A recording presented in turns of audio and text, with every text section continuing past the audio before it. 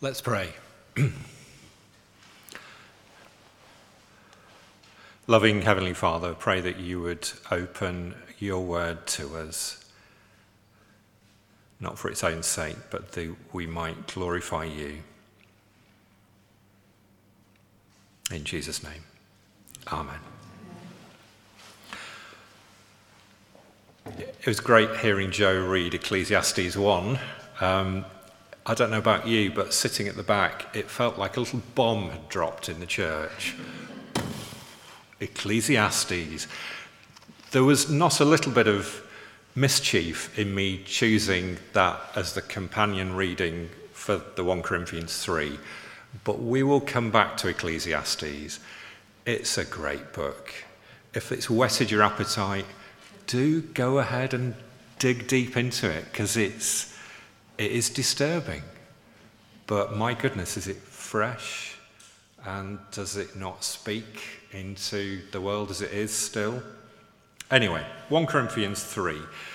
So Tom has laid some foundations already. So let me just do a bit of a recap.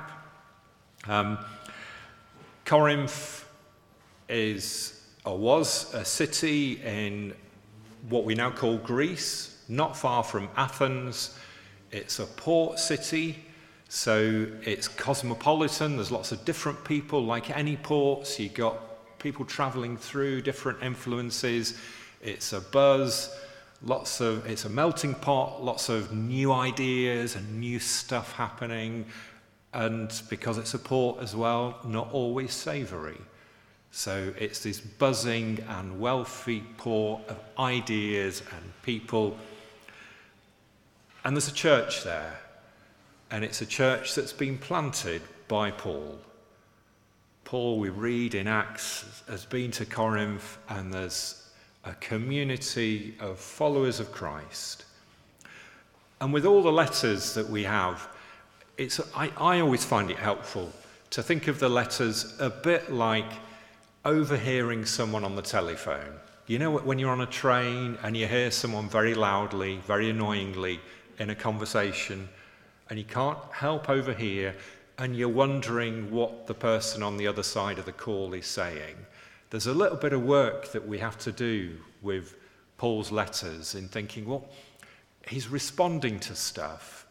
You know, these aren't abstract little lessons plucked from on high. He's speaking to a flesh and blood community that he knows. He's hearing stuff about them, he's met them, he's been part of their discipleship and their baptism, and then coming to faith and beginning to grow, and he's speaking into stuff that he's hearing, realities of their community. And so some of the issues that come up, we have to realize, okay, so that must have been happening then, and this must have been going on. And these are the issues, and these are the encouragements. And so there's a bit of a piecing together that we have to do.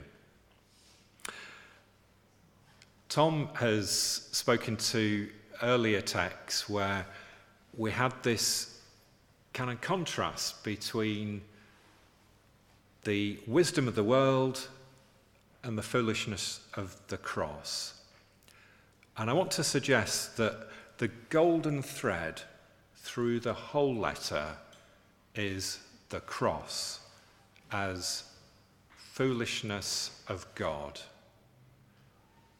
Somehow this weird killing, torture instrument right there in what is scandalous, provocative, even offensive, is the hope for the whole world. And on one level, it makes no sense, because the world is made up of success and money and people who are living well and healthy and in charge, and it all looks good.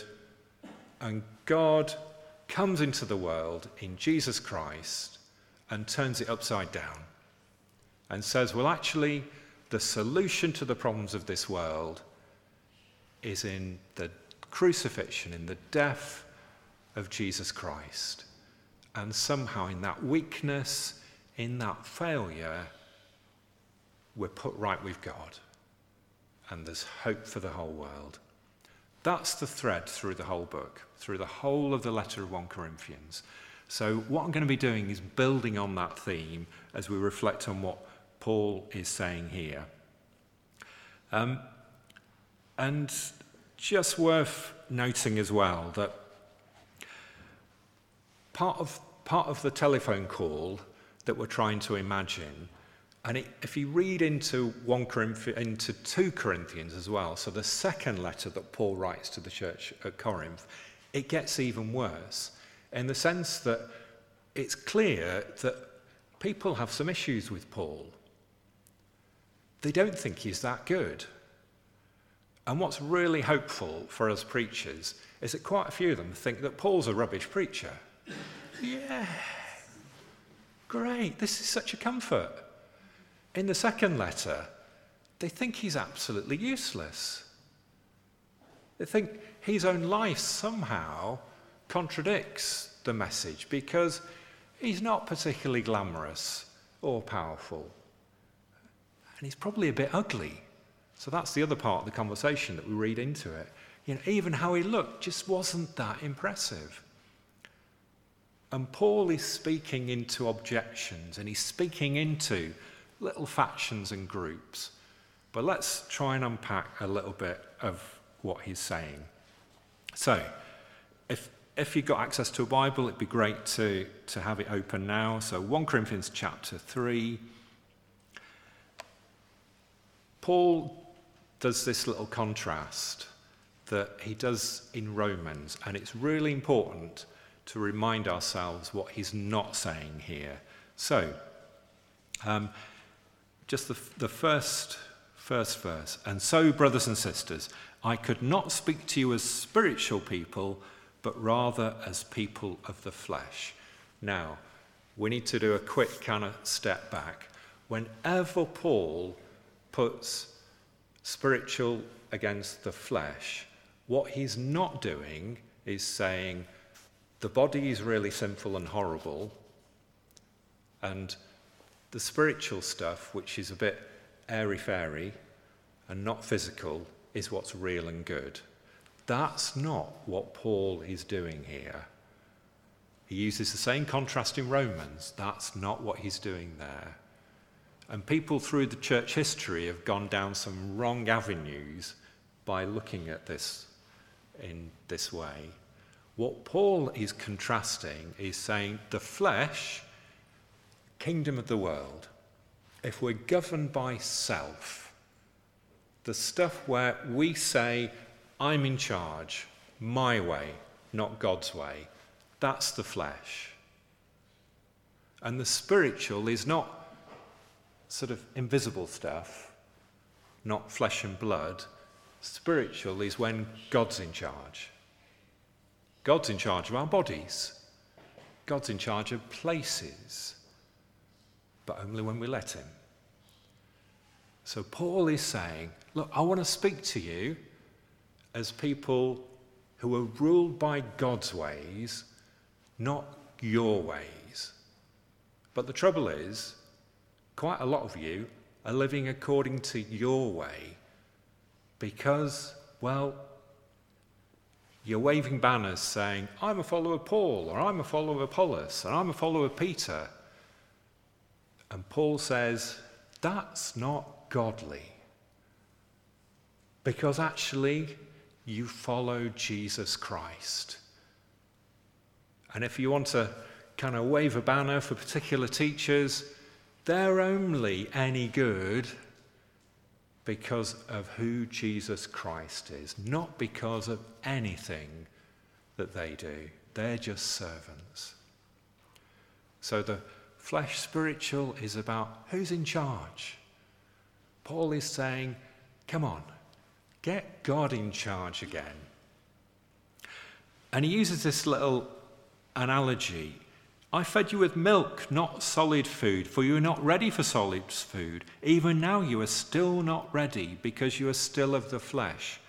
Now, again, and I remember when I was a lot younger, going through a series in it's amazing how these things stick with you.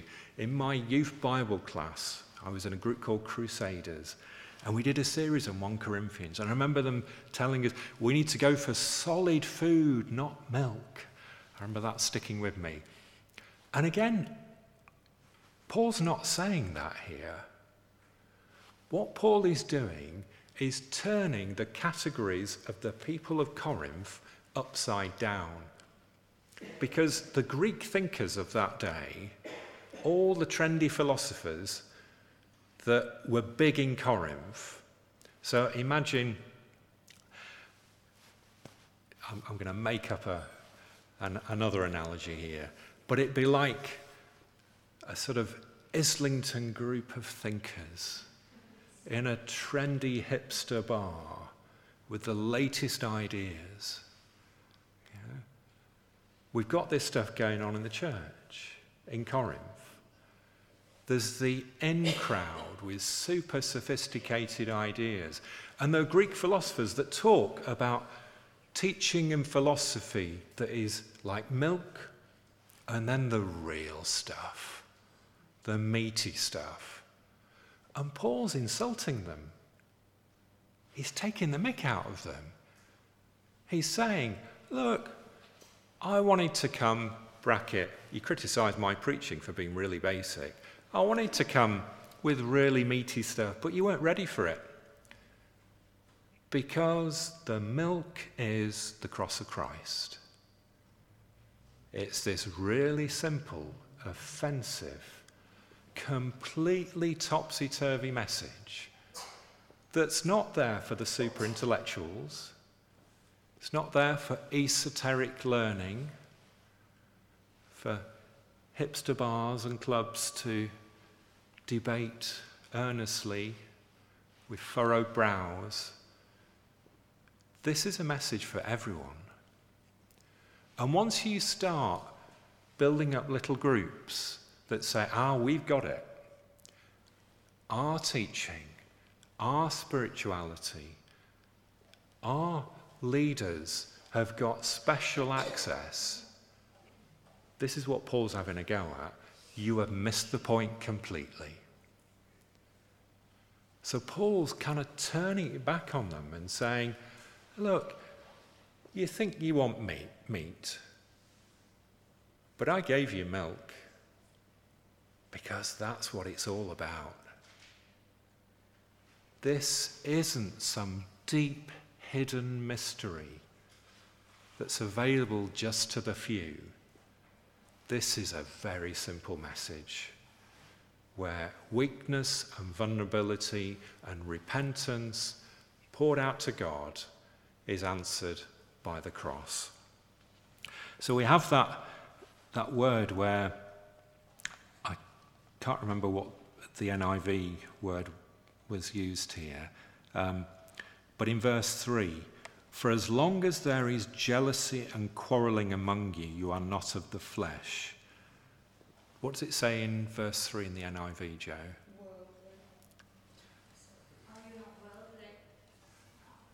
Does it say anything about jealousy and quarrelling? So it uses the same words. Now the word, I'm going to use a bit of Greek here. You don't need to learn this to go to heaven, just to say. But the word we have for jealousy here is the word zelos. The same word that's used for zealots in the New Testament. So the zealots were the religious radicals that wanted to rebel. So a better translation, so the commentators say, would be something like if you were quarreling because you were religiously zealous. You thought because of your spiritual superiority that you're going to move away and have your own little group. Then you're acting according to the world. It's not as simple as just bickering. It's the kind of bickering that comes from we are much more spiritually pure than you are. We have access to a truth that you don't. That's the connotation that Paul's using here.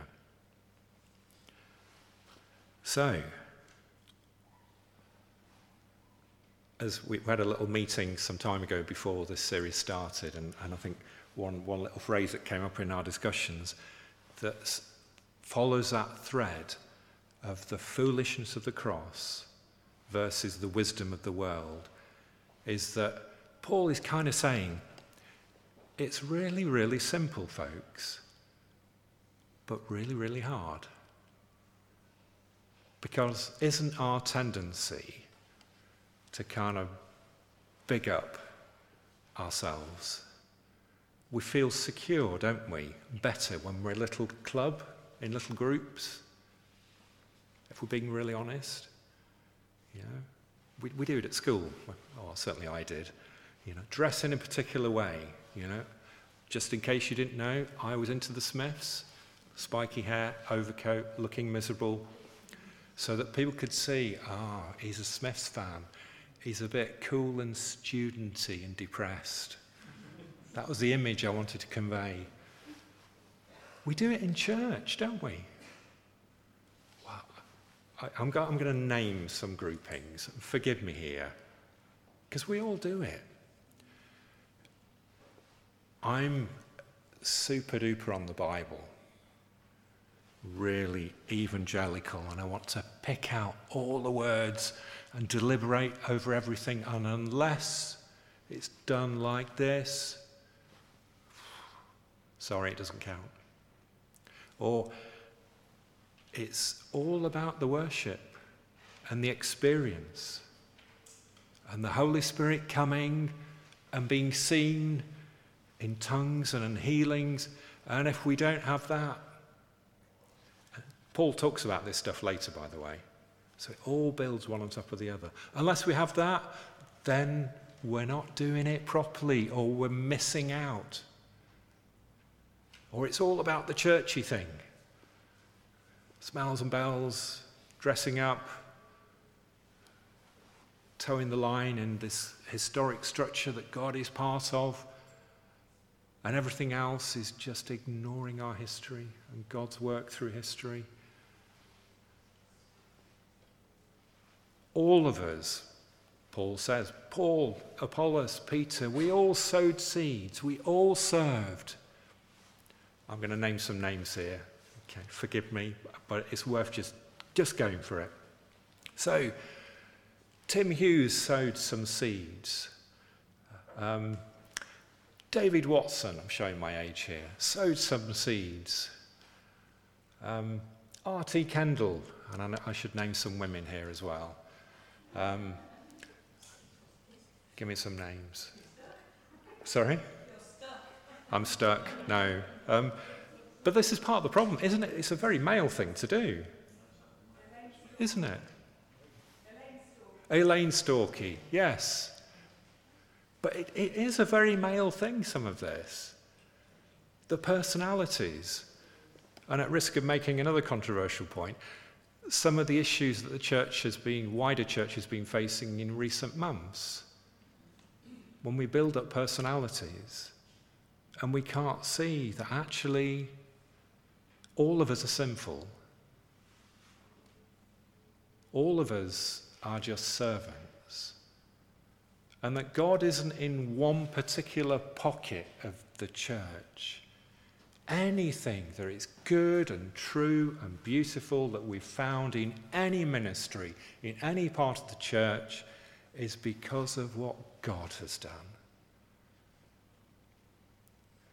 And therefore our response should be generosity and humility. So there are three little bits of picture language that Paul uses, verses 6 to 8. The church is God's field. Different labourers sow seeds, and we've been blessed, each of us here, probably by various people over the years from different parts of the church. Thank God for them. But any fruit, it's God's business. It's not because of them. We thank them for the service.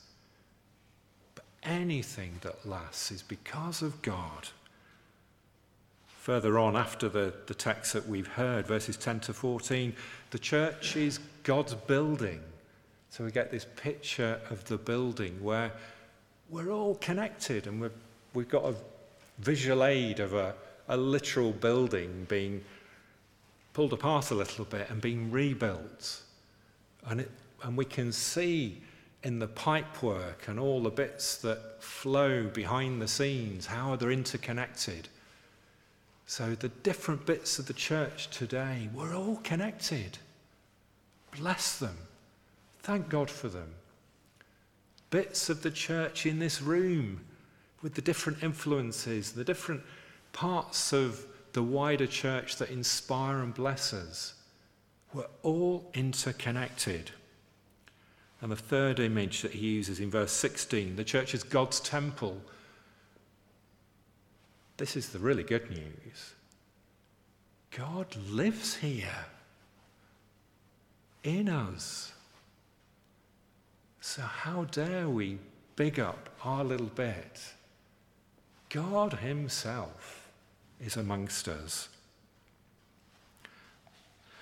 So let's go briefly to Ecclesiastes. A little bomb set off in our reading. It is a funny old book.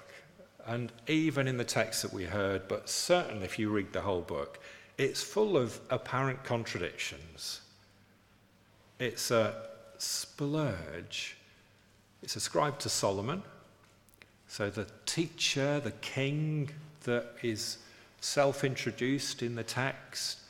So somebody who's powerful, rich, and full of wisdom.